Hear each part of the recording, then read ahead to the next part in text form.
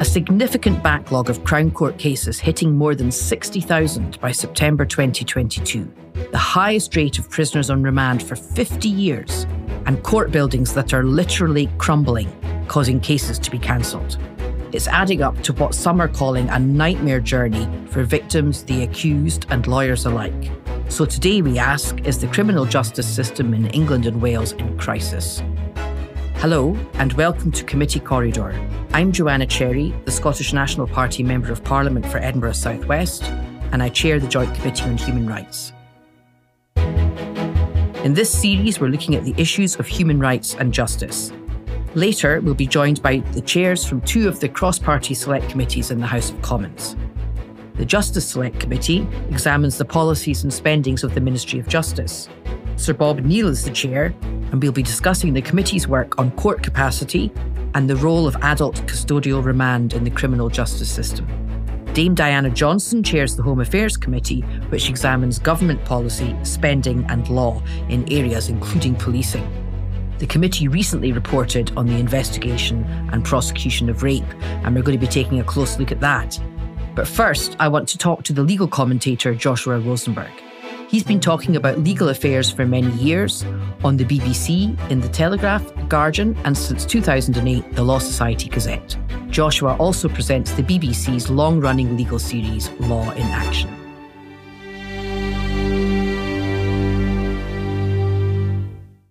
Joshua, we're delighted to have you with us today. Can I ask you, do you think the criminal justice system in England and Wales is in crisis? I suppose if it is a crisis, it's not as acute now as it was when barristers were on strike, when members of the Criminal Bar Association were refusing to take cases. That was resolved in the 7 weeks when Dominic Raab was not Secretary of State for Justice and Lord Chancellor by a pay offer. And there has also been an improved pay offer to prosecuting lawyers. So to some extent, things are slightly better than they were a few months ago. But long term, no, I don't think it's in a very good place at all. And if you can define crisis as continuing over a period of time, then I think the criminal justice system is in a pretty bad way. Now, you've mentioned the threatened strike action by barristers and the concern on the part of other professionals working in the system. But can you tell us, what are the most pressing issues in the criminal justice system in England and Wales right now? The problem is recruitment. There aren't enough lawyers doing criminal law. And that's not just bad for people who need defence lawyers and even prosecutors. It's bad for the long-term progress of the judiciary because the judiciary is drawn from practitioners. There's already a shortfall in recruitment to the circuit bench in England and Wales. They can't get enough judges in the Crown Court. And if you're looking at the pool to succeed Lord Burnett of Malden as Lord Chief Justice of England and Wales, you look for somebody with criminal experience. There are not so many judges with the criminal experience, which is part of, perhaps just a small part of that important job. So unless you are bringing people up through the legal profession, you're not going to get the judges of the future, and you're not bringing people up through the legal profession because young people simply can't afford to practice as criminal barristers. They are not being recruited as criminal trainee solicitors because the money has been so low for so long that who, apart from the most idealistic people in the world, would want to do criminal law? So what's the solution? Don't start from here. But if you have got to start from here, you've obviously got to put more money into it. And not just money. I think it would help if government ministers made it clear to young lawyers that criminal lawyers are not only needed, but welcome. You know, you get quite a lot of rhetoric these days about fat cat lawyers. Well, young people aren't in that position. But you also get a bit of rhetoric sometimes from people about lawyers helping criminals to get off. If you don't have defence lawyers, then people can't be prosecuted, because a fair trial obviously requires, at least in the more serious cases, that somebody is offered the opportunity of representation. Otherwise, you wouldn't have convictions. So it's absolutely essential that you have a rigorous, a robust, a vigorous criminal bar and criminal solicitors if you are going to have people properly prosecuted and safely convicted, and if they are guilty, sent to prison or whatever punishment is required. Thank you. Now, can I turn now and look at the backlog in Crown Court cases? I'm a Scots lawyer, and I know there's a backlog in the Scottish criminal justice system as well. Are the backlogs in England and Wales just down to COVID, or is there more to it? It's not just COVID. There was a backlog before the pandemic, and that was for a rather strange reason. There was a restriction on the number of sitting days that judges could put in. In other words, judges were being paid to sit at court and not hear cases.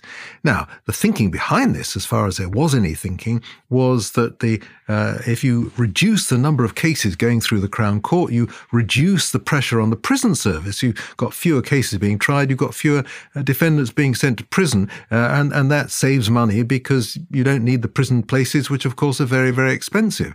So there was this artificial constraint on the number of cases being heard by the Crown Courts, jury trials in England and Wales, for some time. Now, to be fair to the government, that constraint was lifted. But of course, just because you loosen the collar, it doesn't actually mean that things are going to get better immediately, because judges retired, for example.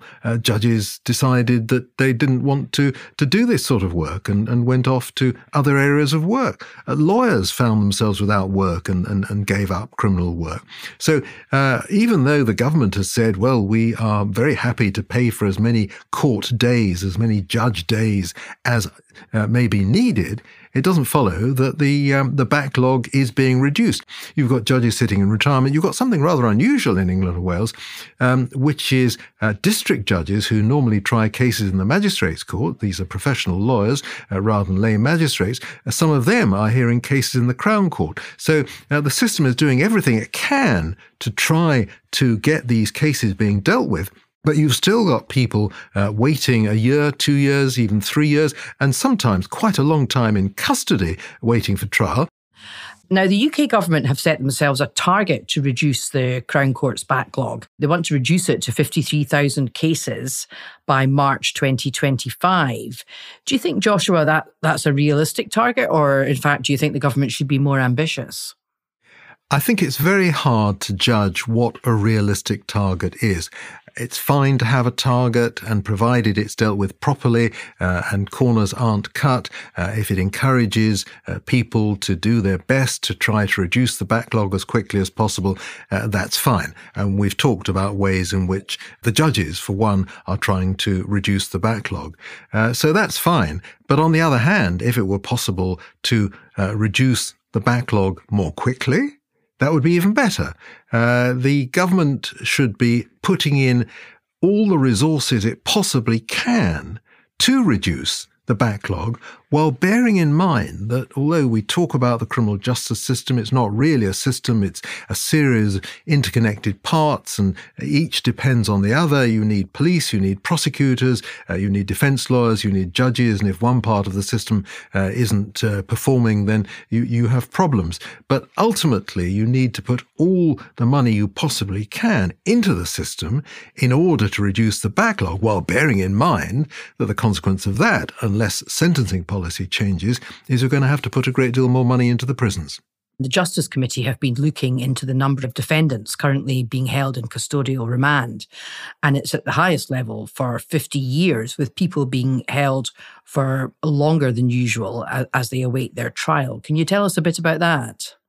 I'm not surprised that people are being held longer in custody awaiting their trial, because, of course, the backlogs we've been talking about have meant that the period between somebody being charged and somebody being tried is getting longer and longer. Now, to be fair, those responsible for criminal prosecutions and the courts will do their best to ensure that defendants in custody are tried more quickly than defendants who are out on bail, and there are custody time limits which have to be complied with, but there are ways in which they can be extended. It is very unfortunate that people are in custody. Obviously, people facing serious charges need to be in custody for public safety, but on the other hand, it is much harder for their defence lawyers to take instructions, talk to them, and so on. So it's clearly a serious problem. We certainly need defendants to be held in custody, but we want to try to reduce the backlog so that the period between arrest and trial is as short as it reasonably can be. Thanks. Now, I'd like now to look at one area in particular, and that's an inquiry by the Home Affairs Committee into the investigation and prosecution of rape, which is a subject close to my own heart, as that's something I did for 3 years in Scotland as a specialist sex crimes prosecutor. Now, the Home Affairs report, which of course looks into the system in England and Wales, has highlighted the exceptionally low volume of rape charges and prosecutions and said that that was unacceptable. You reported recently that rape convictions in England and Wales have increased from 55% to 75% over the past 15 years, and meaning that in 75% of the rape cases that actually go to trial, there's a conviction. Now, that's based on research published in the Criminal Law Review. Should we be surprised by that? I think some people were surprised by this. Certainly some campaigners understood the position to be very different. The fact is that this research was conducted by a leading academic at UCL, the University of London, Professor Cheryl Thomas, who is the leading jury researcher, I think, certainly in England and Wales, if not the United Kingdom. And because of the concern over rape cases, she and her team, perhaps just she really, with some support, were given access to a data set covering more than 5.5 million criminal charges, every charge against every defendant at every Crown Court centre in England and Wales for a period of 15 years to the end of 2021. And she looked at these figures. She looked at more than 68,000 cases where juries were given the opportunity to consider whether an accused person was guilty of rape or not, and analysed these cases and led to the findings that you indicated, which is that for every year but one over the past 15 years, the conviction rate for rape was above 50%, meaning that juries found defendants guilty more often than they acquitted them. And in some cases, more recently, it's gone up to 75%. Now, this is not what people thought, but bear in mind, we are talking about the cases that go before a jury.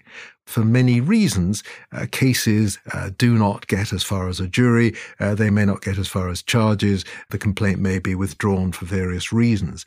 One of the other aspects of her work was to look at so-called rape myths, the myths that are said about how juries operate and what they think and what they believe about men and what they believe about women and all that sort of thing. And she was able to demonstrate that those are myths. If a case is properly investigated and brought before a jury, then even though a very high preponderance of defendants plead not guilty, the chances are that they will be convicted.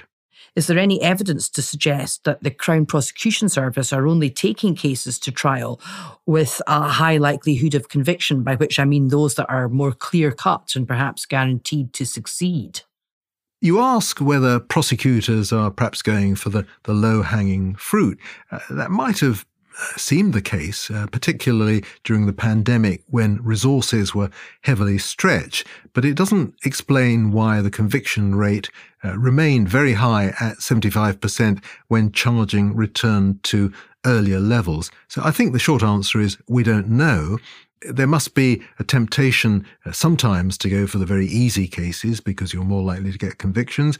There must be a temptation to go for the most difficult cases because you don't want the responsibility for saying that case will not go to court. And it's down to me, the prosecutor, and we could run it before a jury and who knows what's going to happen. So it's quite difficult. Earlier, you talked about how the government could make a career in criminal defence a more attractive prospect for young people starting out on their legal careers. But are there other things that could be done within the wider system to improve it? I'm thinking about more investment, and I'm also thinking about the use of technology. Or should we be cautious about the use of technology? I know you've written about this. Certainly there needs to be more investment. In every criminal court in England and Wales, bar one, that's the Old Bailey, which is funded by the Corporation of London, the City of London. The physical facilities range from bad to appalling. You know, there are buckets under, there are leaks in the roof, all the carpets are rotten, the things are worn out, the light bulbs are, all this sort of thing. I don't visit them regularly, but speak to any criminal lawyer and they will tell you that the place is just depressing to work in. And that doesn't just apply to the barristers and solicitors who have to come in and work there and find things not working and not operating as they should. It applies to the judges as well, who find it depressing. They are dealing with IT failures, which were called out the other day by the National Audit Office, which is the parliamentary watchdog, which said that something called the Common Platform, which was meant to bring together the work of the Crown Prosecution Service and the Courts and Tribunals Service, wasn't working properly. There were problems. Things were going wrong. In some cases, the defendants who should have been released on license wearing ankle tags so that people knew where they were, those orders for tagging weren't sent through. So if the system isn't working, if the technology isn't working, if the courts aren't providing attractive working environments, why would anybody want to do this? As I say, you have to be jolly ideologically committed to commit yourself to do this sort of work if nobody else seems to be taking any care over you and everybody seems to be taking you for granted. Thanks. Now, just moving on to a slightly different topic. Last year saw the introduction of the broadcasting of sentencing remarks, and we'll all have seen on the television news in serious cases footage of the judge sentencing the accused. Do you think that's going to make a difference to public confidence? I think it has gone down well. I think the judges are pleased with the way that it's happened. It's been a very long time coming. But it does, I think, show the people who are interested in the system how much care a judge takes in deciding what sentence to pass. Now, this is very limited. All you can see is a head and shoulders shot of the judge addressing the defendant, the accused person. You don't see the accused, you don't see any other lawyers. All you see is the judge reading out her or his sentencing remarks. But I think those have quite an impact. I mean, sometimes the sentencing remarks are so disturbing because the judge obviously has to go through what the defendant did, that the broadcasters will not broadcast the material live because it would be too upsetting to the public. I don't think people really understand that. But even what is broadcast, you can see how seriously the courts take it. Judges will often refer to the victims of crime, perhaps in a murder case, the bereaved family. And, people can obviously read these sentencing remarks, but they don't. For some people, it's not real unless you can see it on a screen. So I'm sure it's a good move. I'm sure the broadcasters want to go further. They want to broadcast criminal trials or more of criminal trials, which they can't do in England and Wales, although they can do in Scotland with the consent of the parties and have done. I think the broadcasting of sentencing remarks is a good thing, and I think it will have an impact. Sadly, not on the defendants, but it should show the public how seriously judges take this. Well, thank you, Joshua, and thank you very much for joining us today. It's been a great pleasure, Joanna, and thank you for all the work you do in this field.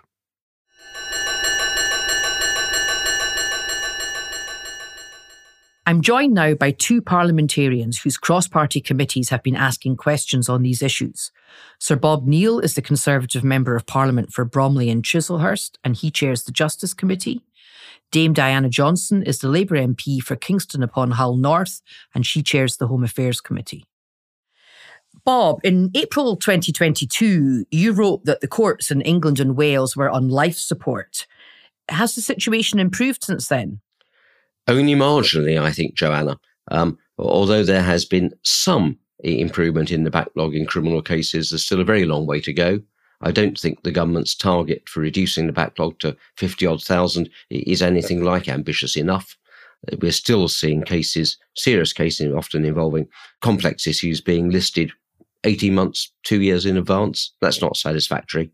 And of course, we talk in terms of criminal justice because that's the most publicly visible, but there are also serious delays in the civil justice and family jurisdictions as well. So frankly, no, it's still on support. It's marginally better, but it's still certainly not out of the woods at all. Now, we've heard a bit from Joshua about digital case management and that there might have been some problems with that. Can you tell me whether that's of concern to your committee and how digital case management fits into the bigger picture of reform to the courts and tribunals?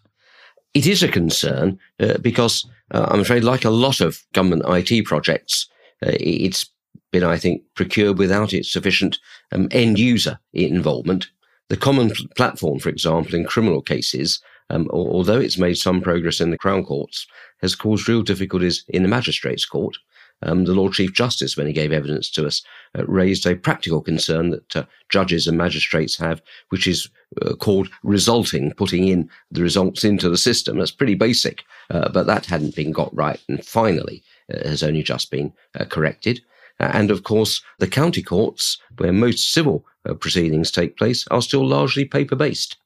So although it's moving at a snail's pace, I'm afraid, and we have real concerns about that because a great deal of money has been invested in this, and a lot of justice reform has been predicated on a move to digital case management.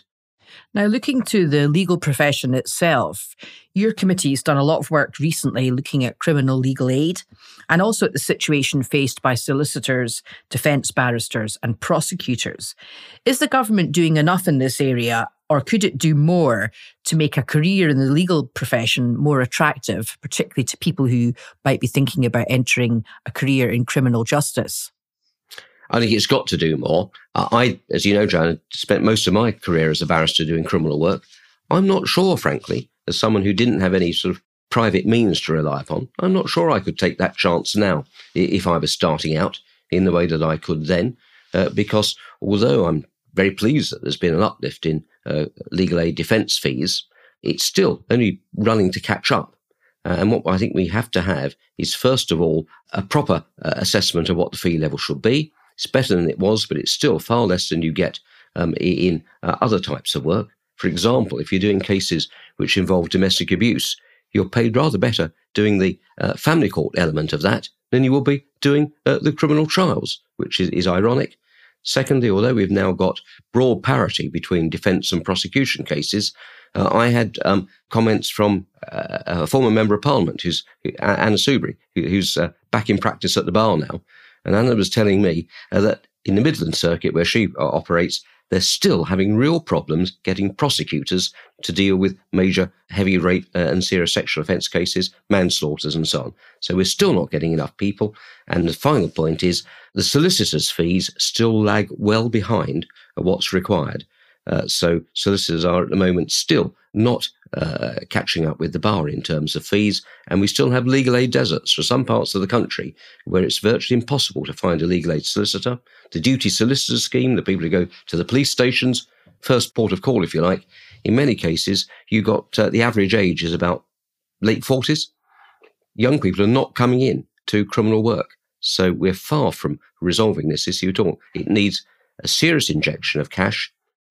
Thanks, Bob. Now, you mentioned there difficulties in getting prosecutors to prosecute rape cases, and I want to bring Diana in here because the Home Affairs Select Committee looked into the investigation and prosecution of rape.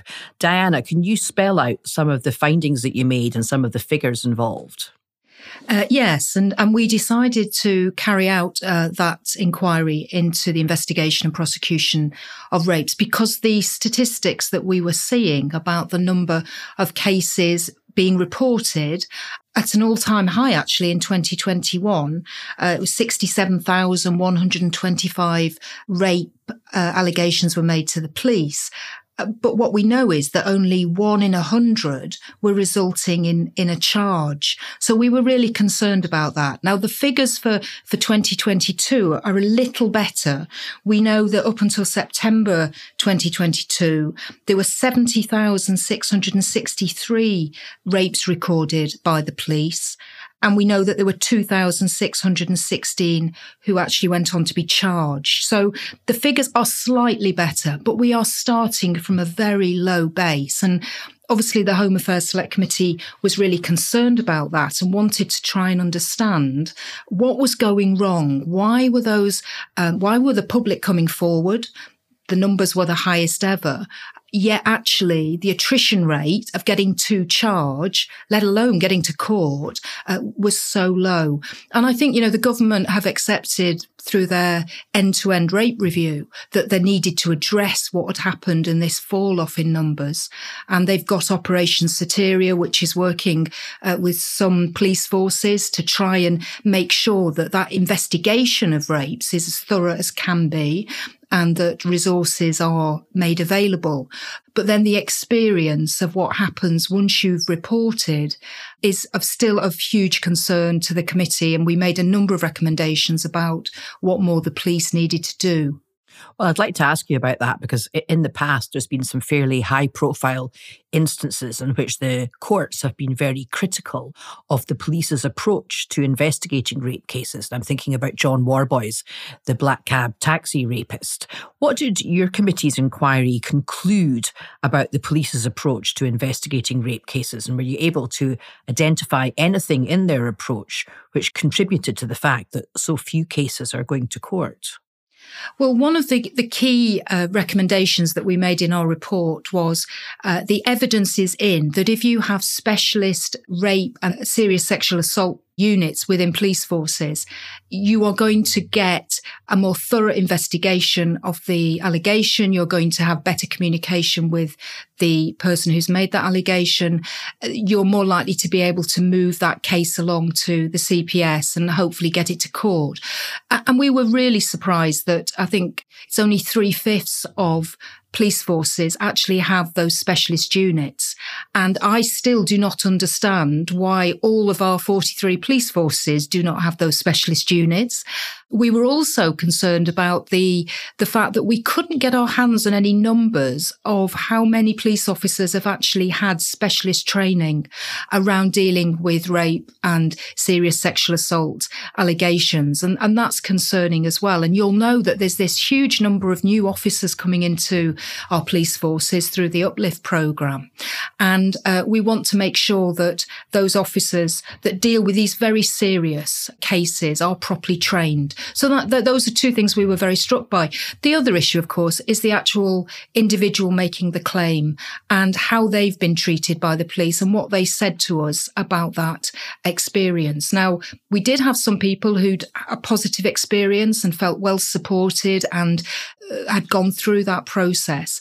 But we met with and heard from, sadly, many women particularly who said they felt that they were under investigation more so than the person who they were making the allegation of rape against by the police. So there's a culture that still needs to be addressed within police forces.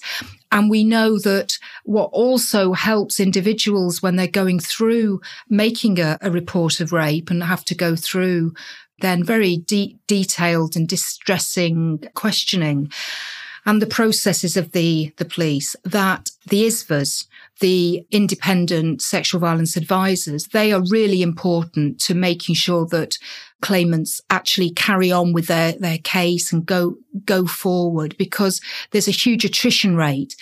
And that also leads me on to the point, which I'm sure Bob will agree with me on, just how long it takes to get a case to court. And that, again, for a person who's had this awful trauma of rape or serious sexual assault, to then have to wait months, if not years, to get to court. For some, they decide enough. I'm not willing to wait around for so long. How's the government responded to your recommendations? Well, they are putting a lot of store into Operation Soteria.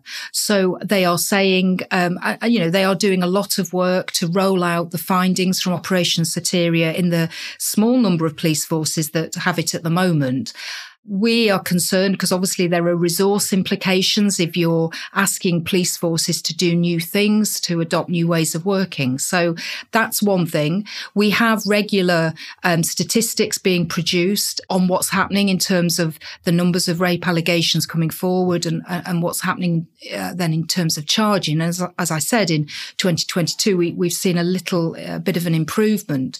One of the things I haven't mentioned, but we were very keen on in the report we published, was for those people making rape allegations to the police to have access to independent legal advice themselves. And I know Dame Vera Baird piloted this when she was the PCC up in the Northeast. And the evidence that we heard about that was it was very helpful for women particularly to have that access to that independent legal advice around things like having your mobile telephone taken away from you and what that was all about, perhaps disclosure around counselling records, because that's obviously an issue many people have worried about.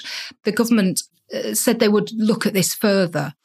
So you're referring there to recommendations of Dame Vera Baird when she was the Police Complaints Commissioner in, I think you said, the Northeast. And of course, she's also formerly the Victims Commissioner. And those recommendations are about getting women who complain of rape, getting them independent legal advice. And I know this has been an issue widely talked about in my own jurisdiction in Scotland as well, the importance of women's right to privacy being protected, for example, if their mobile phone is recovered by the police.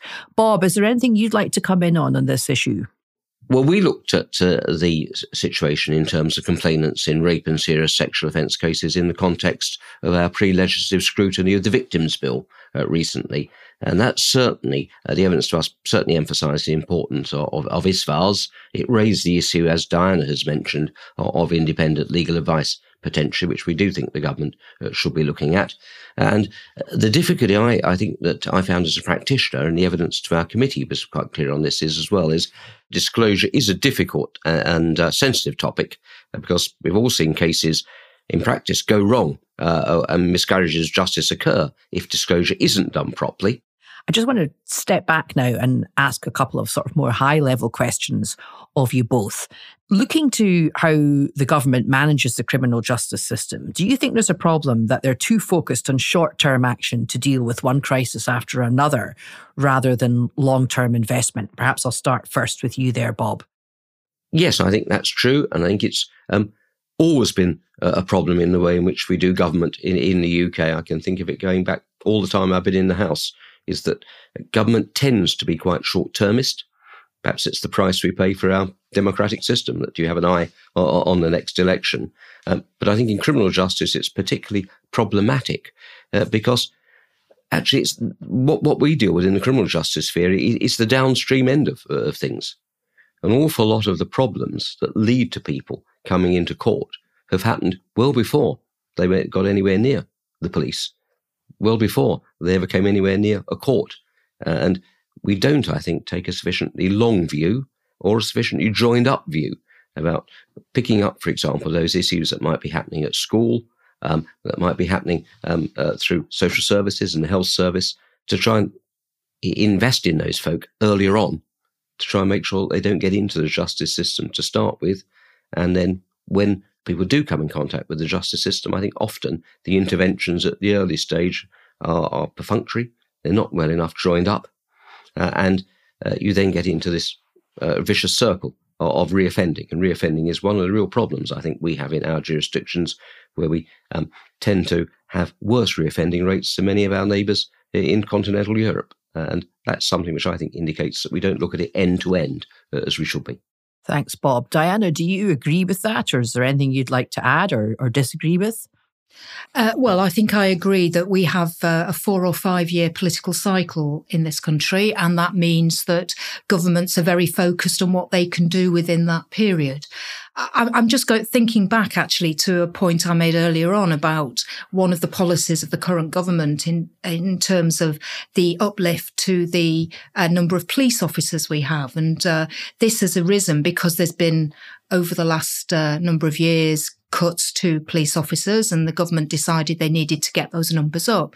And it just struck me that whilst that's laudable to say we're going to have 20,000 new police officers, in the longer term, what we should be thinking about in terms of policing is, what do we actually need?